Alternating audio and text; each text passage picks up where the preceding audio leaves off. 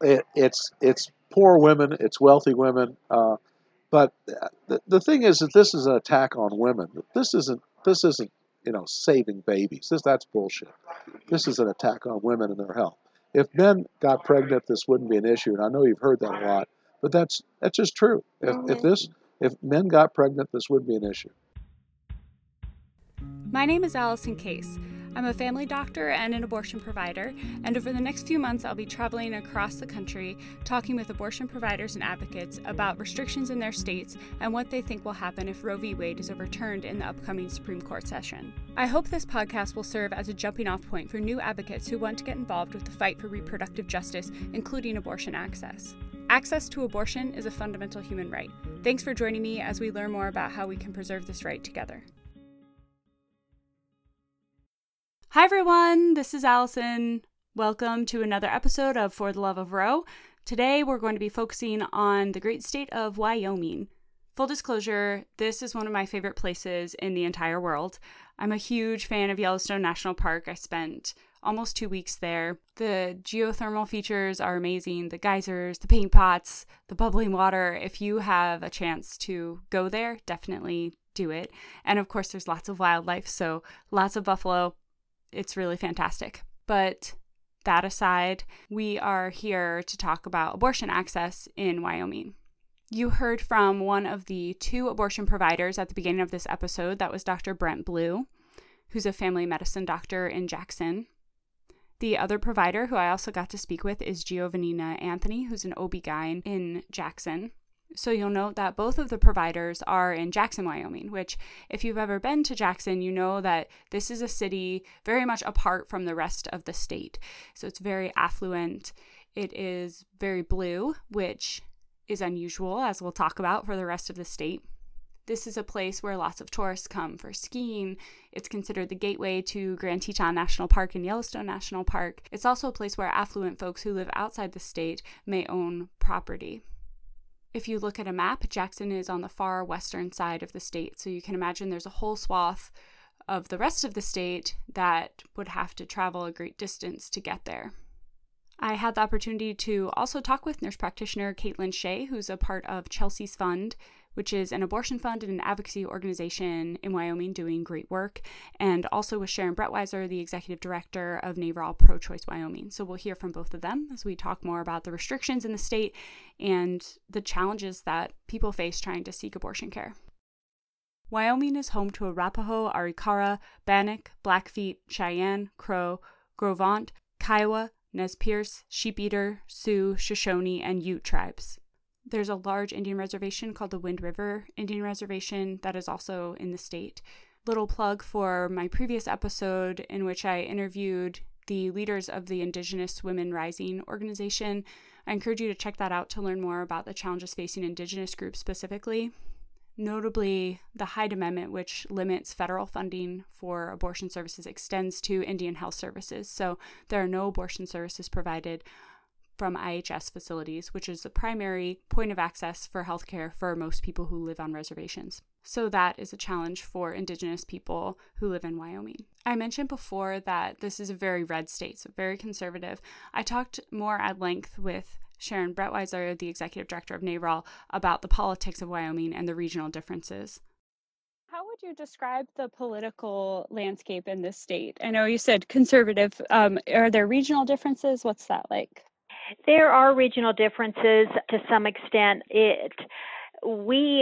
I'm sure other states maybe claim this, but from what I have seen and read, we are the most Republican state in the United States. And, we used to have more of a kind of libertarian leaning bent among some of the Republicans, but it seems to be getting more right-wing regarding the social issues. Regionally, you used to kind of be able to count on there was a swath of kind of Democratic politics and people getting elected. And NARAL, of course, we're not partisan. We're, bipartisan, nonpartisan, transpartisan, whatever word you want to use. But the reality is, of course, that there is a difference in people being elected from the different parties. And it used to be, historically, the Union Pacific Railroad had gone like Cheyenne, Laramie, Rawlins, Rock Springs, Evanston, and so there was kind of this belt of more, not quite as conservative thinking, but that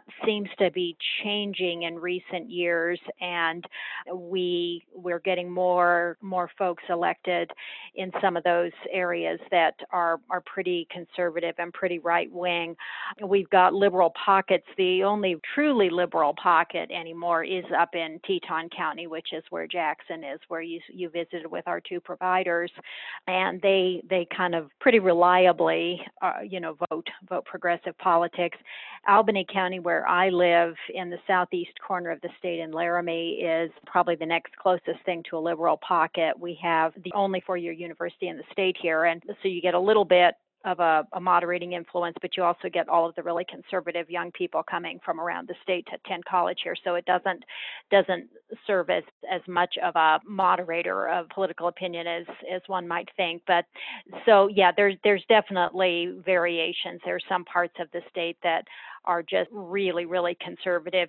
Cody, Wyoming, that whole Park County area, and then Atrona County in the center of the state but then some of the smaller communities too. You just consistently get more conservative folks being elected from those areas. So yeah, it's pretty conservative.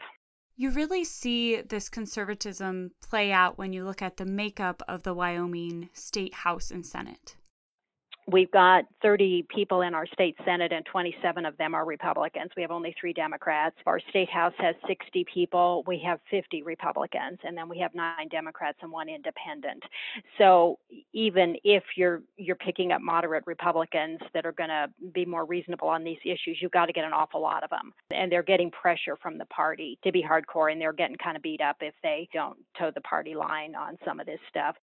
One thing I was particularly interested in with regards to Wyoming was this libertarian vein, and that seems to exist across the state and has historically been in place. And in fact, Wyoming has an interesting history of being the first state to legally allow women to vote. Not that this is necessarily the litmus test for equality, but it's an interesting finding that I didn't expect that this state that's considered very conservative nowadays would have been the first one to allow women to get the vote. I heard from both providers about this libertarianism and how it impacts practice and policy in the state. I asked Sharon a little bit more about that and whether this libertarianism is still present or whether it's waning and being overtaken by more radical far-right policies. I think that's a good question. I think it's more the latter. I'm not sure that the people are really that different. I think most people still, I like to think most people still have kind of a live and let live attitude. We have seen, it goes in waves, but recently we've seen a shift in the state Republican Party of being much more hardcore and targeting, which they shouldn't be doing, but going after the more moderate Republicans. We've seen a lot of 3-way primary races where the moderate Republican is kind of forced out because of the way the dynamics go. We have seen a lot of money being spent. We've seen out of state conservatives, like there was, I don't know if you're familiar with him, but there was a fair amount of publicity in the 2018 election when Foster Freeze came here and tried to run for governor and, just brought in millions and millions of dollars. So, and we've got, it's interesting, up in Teton County, there's just a boatload of money up there. There are a lot of really, really rich people up in the Jackson Hole area of both political persuasions. So you've got a lot of really wealthy progressive people that want to fund good candidates and good causes, but you've also got, people like the Cheneys that own property up there and people like Foster Freeze that claim residency up there. So to the extent you've got a statewide race, we are seeing outside money coming in to back some of those candidates. So there does seem to be a shift away from some of the libertarian ideals that have existed in Wyoming, but Some of that seems to be driven by outside funding, as Sharon noted. In part due to this history of libertarian ideals, where folks do not want the government involved in any part of their lives, laws limiting access to abortion have been somewhat less restrictive than in many of the states we've already talked about. But, of course, they aren't absent. And challenges to abortion have certainly not been absent over the last few decades.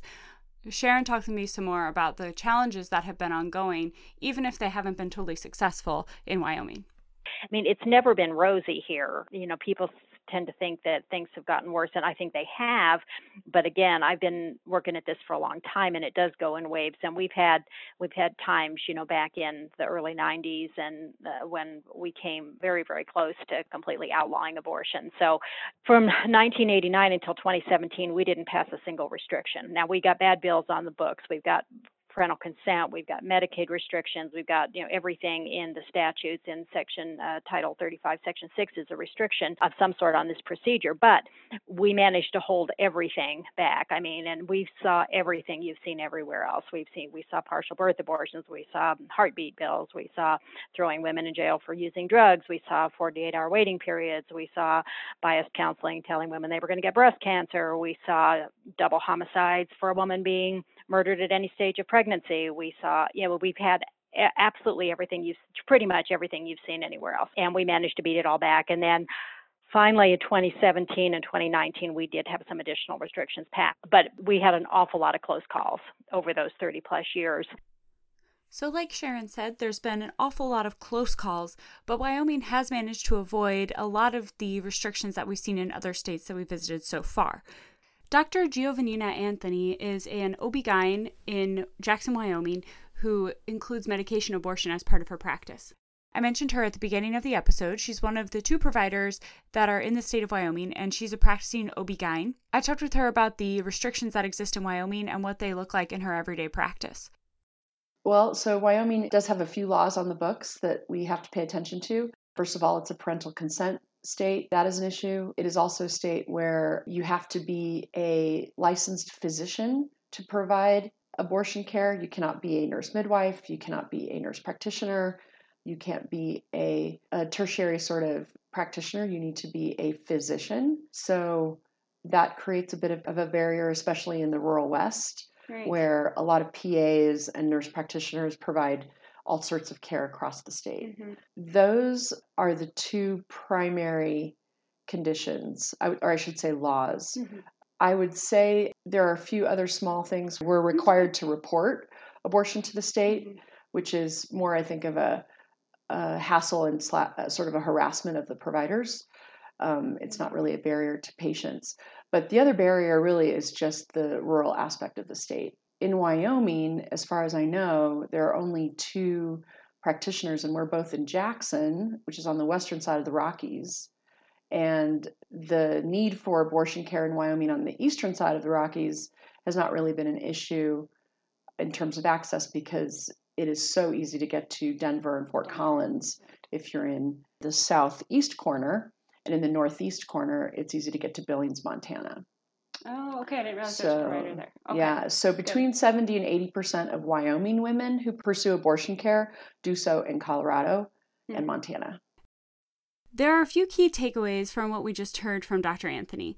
I didn't realize before talking with her that many Wyomingians, or I don't know what you call someone from Wyoming, people from Wyoming seeking abortion care will often go out of state. Though many of the states surrounding Wyoming are not exactly friendly to abortion access, I'm looking at you, Montana, often services are simply geographically closer for people to access. That's a big deal because Wyoming is pretty huge. It's the 10th largest state by area. It's the least populous with 577,737 people, and it is the second most sparsely populated state in the country, second to Alaska. This actually gives us the opportunity to offer some important context for a conversation about abortion access in Wyoming. There's really very few abortions performed here at all. According to the Guttmacher Institute, in 2017, 140 abortions were provided in Wyoming. Compare that, for example, to Michigan, where there were 26,630 abortions performed in 2017, and where the population in 2018 was close to 10 million.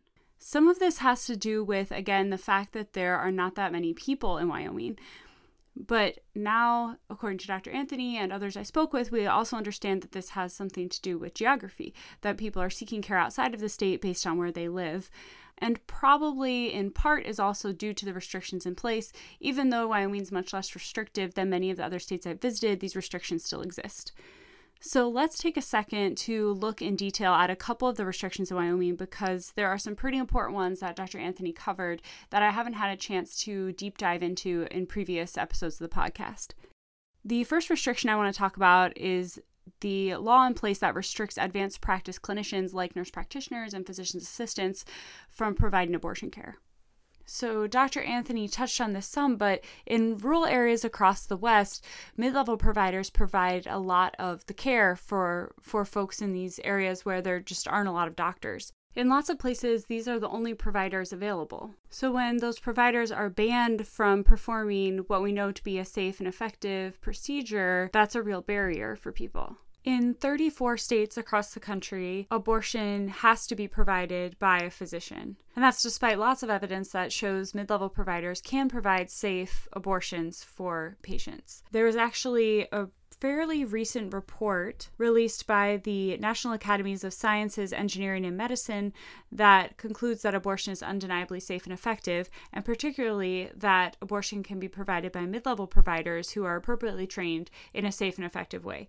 And it is very conveniently available at abortionissafe.com.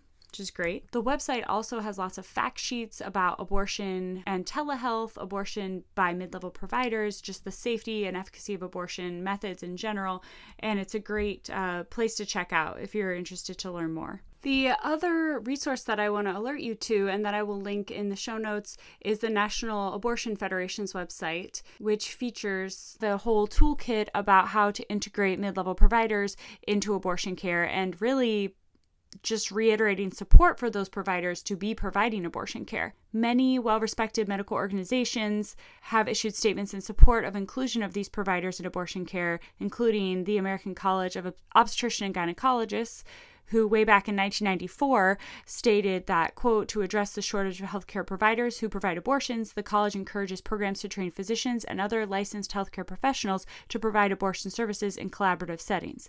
Other organizations that support this inclusion include the American Medical Women's Association, the American Public Health Association, the American College of Nurse Midwives, the Association of Physicians Assistants in Obstetrics and Gynecology, the International Confederation of Midwives, the National Association of Nurse Practitioners in Women's Health, and the Physicians for Reproductive Choice. Lots and lots of groups. The basic consensus is that providing abortion services is absolutely within the expertise of these mid-level providers who have been appropriately trained to do this, and particularly for medication abortions, which involve literally placing pills in someone's hand.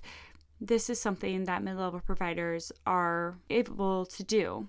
So we know that it's safe for mid-level providers to provide abortions. The thing that gets me about Wyoming and many other states is that nurse practitioners and PAs have full practice authority in these states, which means that they don't need oversight from a physician to practice. There's been some contention in other states about these kinds of laws. There's some contention from physicians groups that it's inappropriate to give mid-level practitioners full practice authority, but in rural states where there just aren't enough physicians to treat the population, this is becoming more and more common. Basically, in Wyoming, a nurse practitioner or a PA can have a normal primary care practice without any oversight, but they can't provide any abortion care with or without oversight at all. It seems crazy to me that a state would be okay with giving a practitioner the ability to provide opioids, for instance, which we know carries some danger, to provide full medical care, but they just leave out this one specific treatment. Clearly, there has nothing to do with medicine or the ability of nurse practitioners to provide medication abortions, or in some cases even to provide an abortion procedure. But certainly a medication abortion, that is something that a mid-level provider is completely capable of performing. They are capable of putting pills into someone's hand, giving them the guidance that they need to know about the potential side effects, the risks, and following up with them. And of course, if there's any kind of complication, they refer them to a provider who can help them with emergency care, which is the same thing that a primary care provider would likely do in that situation. So it does not make much sense at all what's going on in Wyoming. And lots of people feel that way, including nurse practitioners who practice there. I was lucky to speak with one of them. Her name is Caitlin Shea. She is a nurse practitioner in Wyoming. She's cared about reproductive rights for a long time throughout her career, and now that she practices in Wyoming, is not able to perform abortions. Instead, she helps people access abortion care with her work through Chelsea's Fund, which is an abortion fund in Wyoming. How did you kind of come to the movement to be involved in abortion access or reproductive health care? I'm from Northern California, so it's never been something I've debated, like which side of the line I'm on. And I feel like as a healthcare provider, it's part of reproductive healthcare. And people I went to nurse practitioner school with provide terminations in other states, but in Wyoming, nurse practitioners and PAs cannot provide abortion. It's the one pill we cannot prescribe. Since that's not something I can do at this point, then being an advocate and helping people get to the places where they can receive care is important. So maybe I should back up a little bit. For Chelsea's Fund, for people who haven't heard about it, what all do you guys do?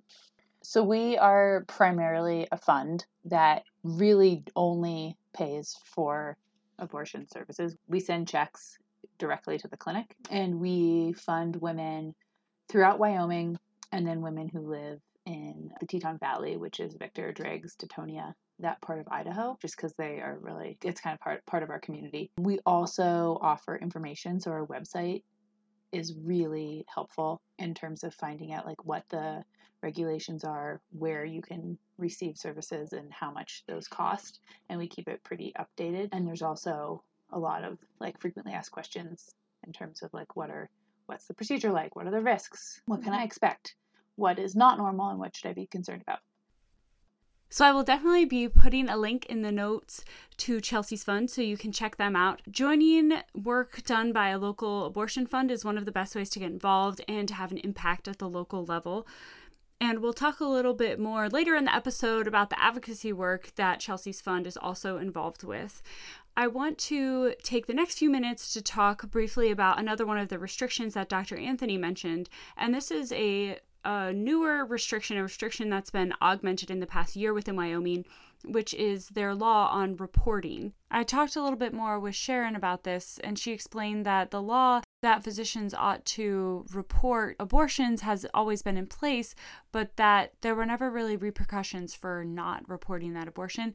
That all changed this year. Wyoming has had a reporting law on the books since the 1970s, and about 10 years ago, I'd have to go back and check my notes, the anti-choice politicians at the legislature started filing bills to try to put more teeth into the bill, because the bill had no penalty. There was this law on the books. It went into a fair amount of detail about what doctors had to report. There was a form that had been developed by the state that every once in a while would get tweaked a little bit, but it was pretty dated and, questionably HIPAA compliant. And, they kept trying, and we'd managed to beat it back pretty handily year after year. And when they came back in 2019, this year, with another one of these bills to add penalties for if doctors don't get those reports filed, this was, I'd say probably at least the fifth or sixth time that we had dealt with one of these. But unfortunately, this time, the bill passed and was signed into law by our governor, and the bill started out one way and got changed, and the changes, if anything, in my estimation, actually made it worse, so that there are now teeth in this bill. And, it went into effect July 1st, and the way the new language is worded is that I believe it's I'd have to get the law out, but it's like every 110 days, the state is supposed to check and see if these reports have been filed. And the thinking, if you want to call it that, or thinking, I guess you wouldn't call it reasoning, and all the testimony I heard on the bill this year was that the antis say, well, we know even though they're saying they don't have data, of course they do, because Guttmacher and CDC are getting data out and doctors are reporting to Guttmacher. We know that abortions are being done in Wyoming. And it's reasonable to assume, given the number of abortions that we think are being done, that every quarter there should be at least an abortion being done. So 90 days is a quarter, and then we add some extra time onto that, another 10 or 20 days or whatever they decide to add. And so, every so many days then, basically every quarter, the state health officer is mandated by the new law to go looking for these reports. And if the state health officer doesn't find the reports, then he or she is mandated to notify the Board of Medicine that no reports have been filed, or they not enough, or whatever their reasoning is. Then the Board of Medicine is required to go hounding doctors that they think might have done an abortion to see if they should have filed a report. And of course, our biggest concern, and I haven't talked to either of the doctors yet to see if there have been any repercussions, my biggest concern is going to be like some of these other states, Missouri being the most recent egregious example, but we've seen it in Kansas in years past when Brownback was there, that they are the only way they're going to know if an abortion had been done and a report wasn't filed is if they go rifling through medical records and subpoenaing medical records. And I certainly hope it doesn't come to that. But the Board of Medicine then is supposed to go to these doctors and say, if you should be getting your reports in. And if they have reason to believe that a doctor hasn't got his or her report in, then at this point it becomes discretionary on the part of the Board of Medicine. They can take the disciplinary action, but the disciplinary action can include revoking the doctor's license and fining them. I think it's $20,000 or $10,000. So, the effect on women is going to depend on what our doctors are doing, what Dr. Anthony and Dr. Blue have decided to do in the face of this new law. And, there was all kinds of talk of, we just want good data, but of course it's not that. And they want to harass these providers and try to put them out of business. In terms of, your question of how's it going to affect women's health, I've been asked that by reporters pretty much ever since the law started and was signed. And, I certainly hope, worst case scenario, it's going to force doctors out of business and women are going to have less access to care. I certainly hope that doesn't happen. So we don't know exactly what's going to happen with this reporting law in Wyoming.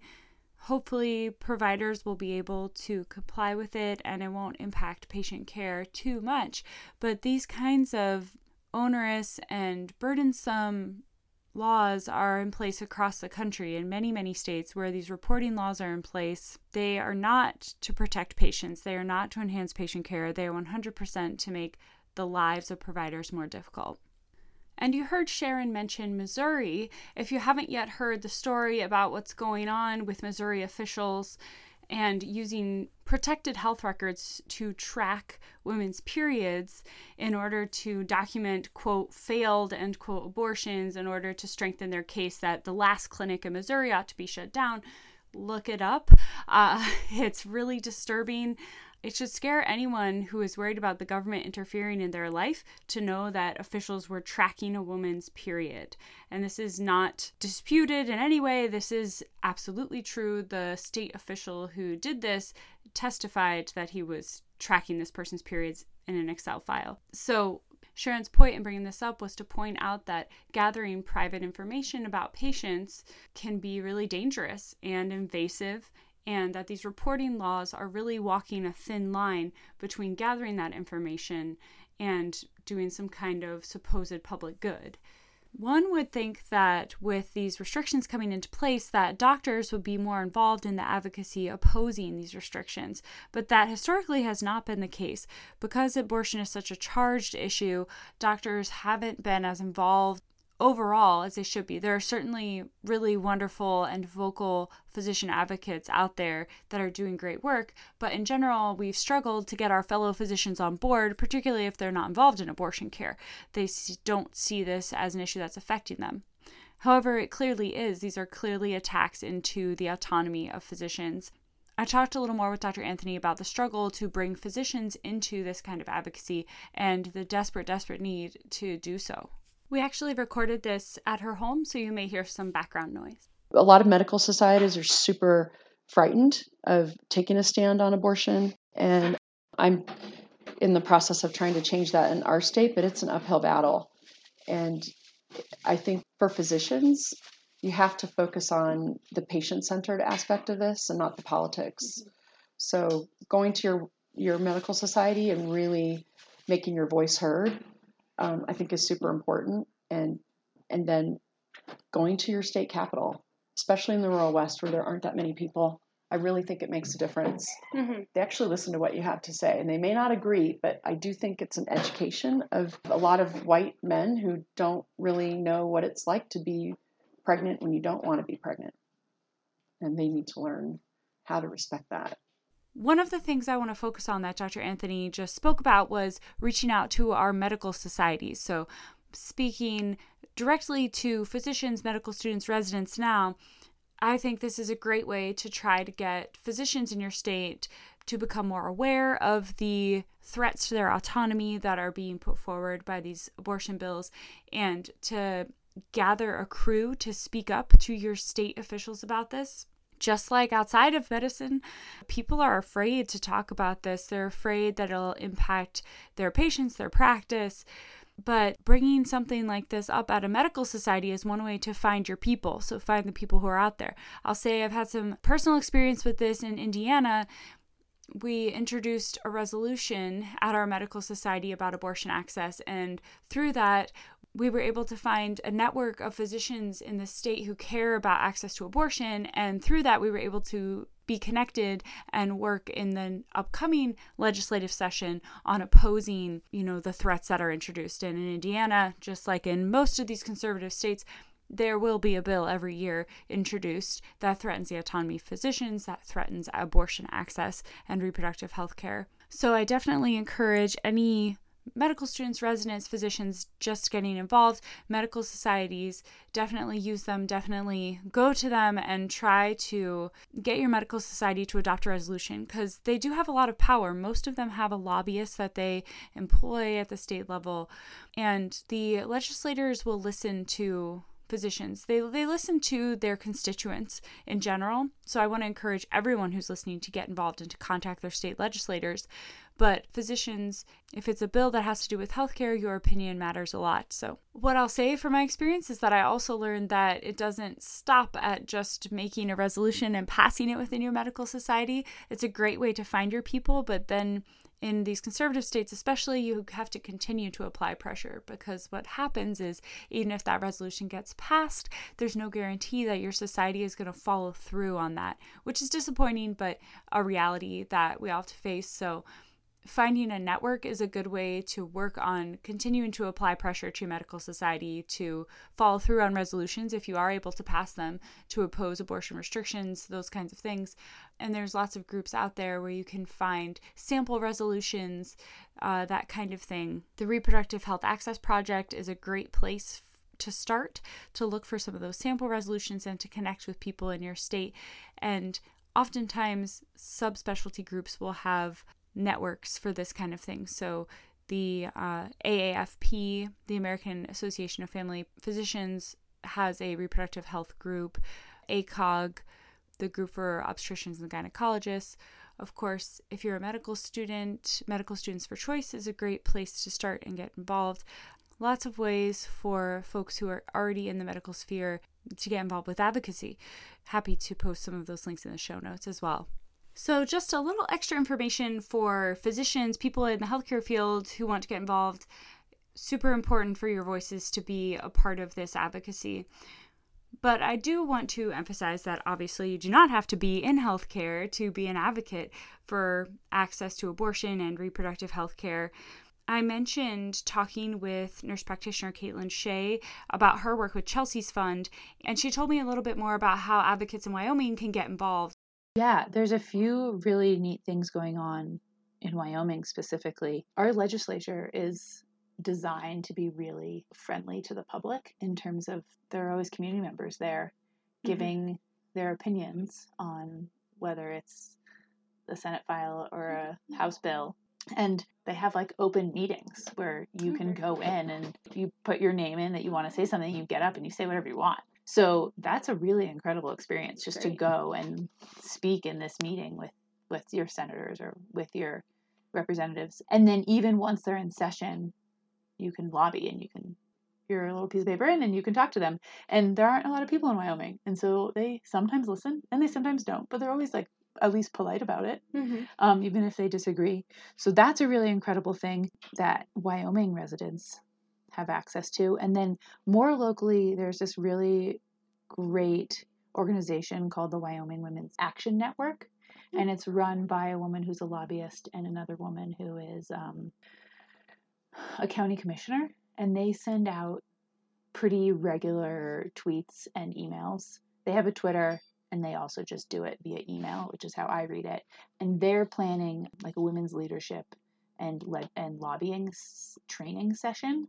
So to learn the skills to speak persuasively and to get your voice heard at the state level, which is really, I mean, it makes a difference. A group of us went in February, I think, and we spoke to a few different people, like on individual level, and then we also spoke in a meeting. And it was incredible. The meeting that all like 10 of us spoke in, it was decided in the direction that we were speaking towards. So it does make a difference. And then you hear the representatives, they're up there speaking about like a story that their neighbor told them, or my son or my friend. And so unfortunately, they're not making decisions based for the most part on like scientific research. It's like anecdotal, which can definitely go the wrong way, but I think is a good reason to have your voice heard, because your anecdote might be what changes somebody's mind. And that is so true. Across the board, any kind of social justice initiative that you're working on, these personal stories 100% absolutely totally matter. So if you are in Wyoming and you want to get involved with the movement for abortion access, definitely check out Chelsea's Fund, check out NAVREL Pro-Choice Wyoming, and I will put those links in the show notes. Just like every episode, I did ask the folks I interviewed about what they think will happen in Wyoming if Roe is overturned. Do you guys ever talk about or think about, or do you ever talk or think about what will happen in Wyoming if Roe is further gutted or overturned in upcoming Supreme Court sessions? Yes, we have thought about it and talked about it. You know, I don't know if you have seen the Center for Reproductive Rights just released their updated What If Roe Fell 2019 publication. I think what they've said about Wyoming, they have a little snippet for every state and territory, as well as a more detailed analysis. But what they say is if Roe v. Wade is limited or overturned, abortion likely will remain accessible in Wyoming, but without legal protection. And I kind of see that as being true. Most of the current restrictions that are in our statutes, and as I mentioned, they're all in Title 35, Section 6, the bulk of that came about after Roe, like around 1977. And so, you know, we can think back to, you know, even with the laws we have on the books now, you know, they're actually kind of more restrictive than what we had before Roe. And before Roe, you know, most people were going out of state, and most Wyoming women are still going out of state. You know, you had the privilege and I hope the pleasure of talking with our two lovely providers, but you know, there are only two of them, and they're in the northwest corner of the state, and they do abortions only in the first trimester.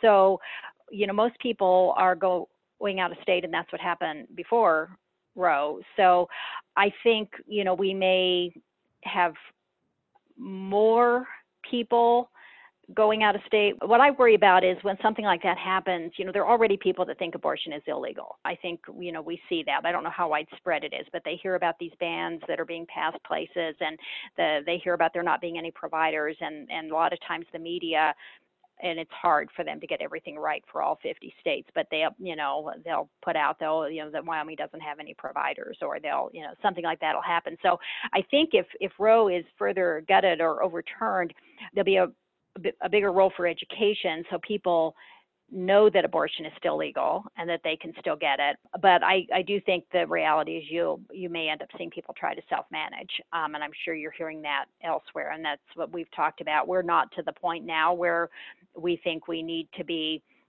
really gearing up or pushing, in that direction to try to help people self-manage abortions.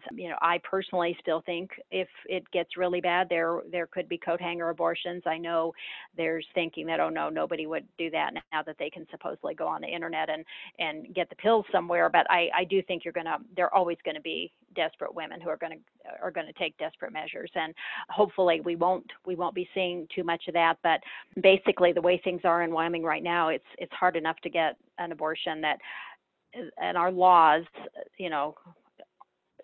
say there's not an explicit constitutional or legal protection, but there's also, we don't have the types, at least yet, we don't have the types of outright bans that are, or pre-Roe bans that are ready to go into effect. So we'll see what happens with Roe with these upcoming court cases. But as of right now, that libertarian streak in Wyoming has been enough to keep the state somewhat free of many of the restrictions we've seen elsewhere. Though I do think that what Sharon mentioned about the education around the fact that abortion is still legal in a place like Wyoming, even if Roe is further gutted or overturned, will be an important piece, because if people think abortion is legal, that basically makes it inaccessible in their eyes. So education will always be an important component of our work. That about wraps it up for Wyoming.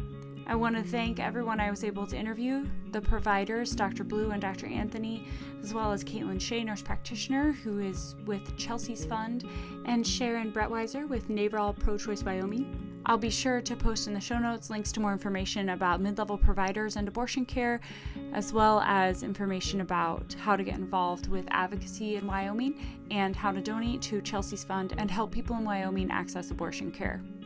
Thanks very much, and we will catch ya on the next episode, where I'll be heading to the Southwest. Music for this episode is provided by David Hyde, and you can find his information in the show notes.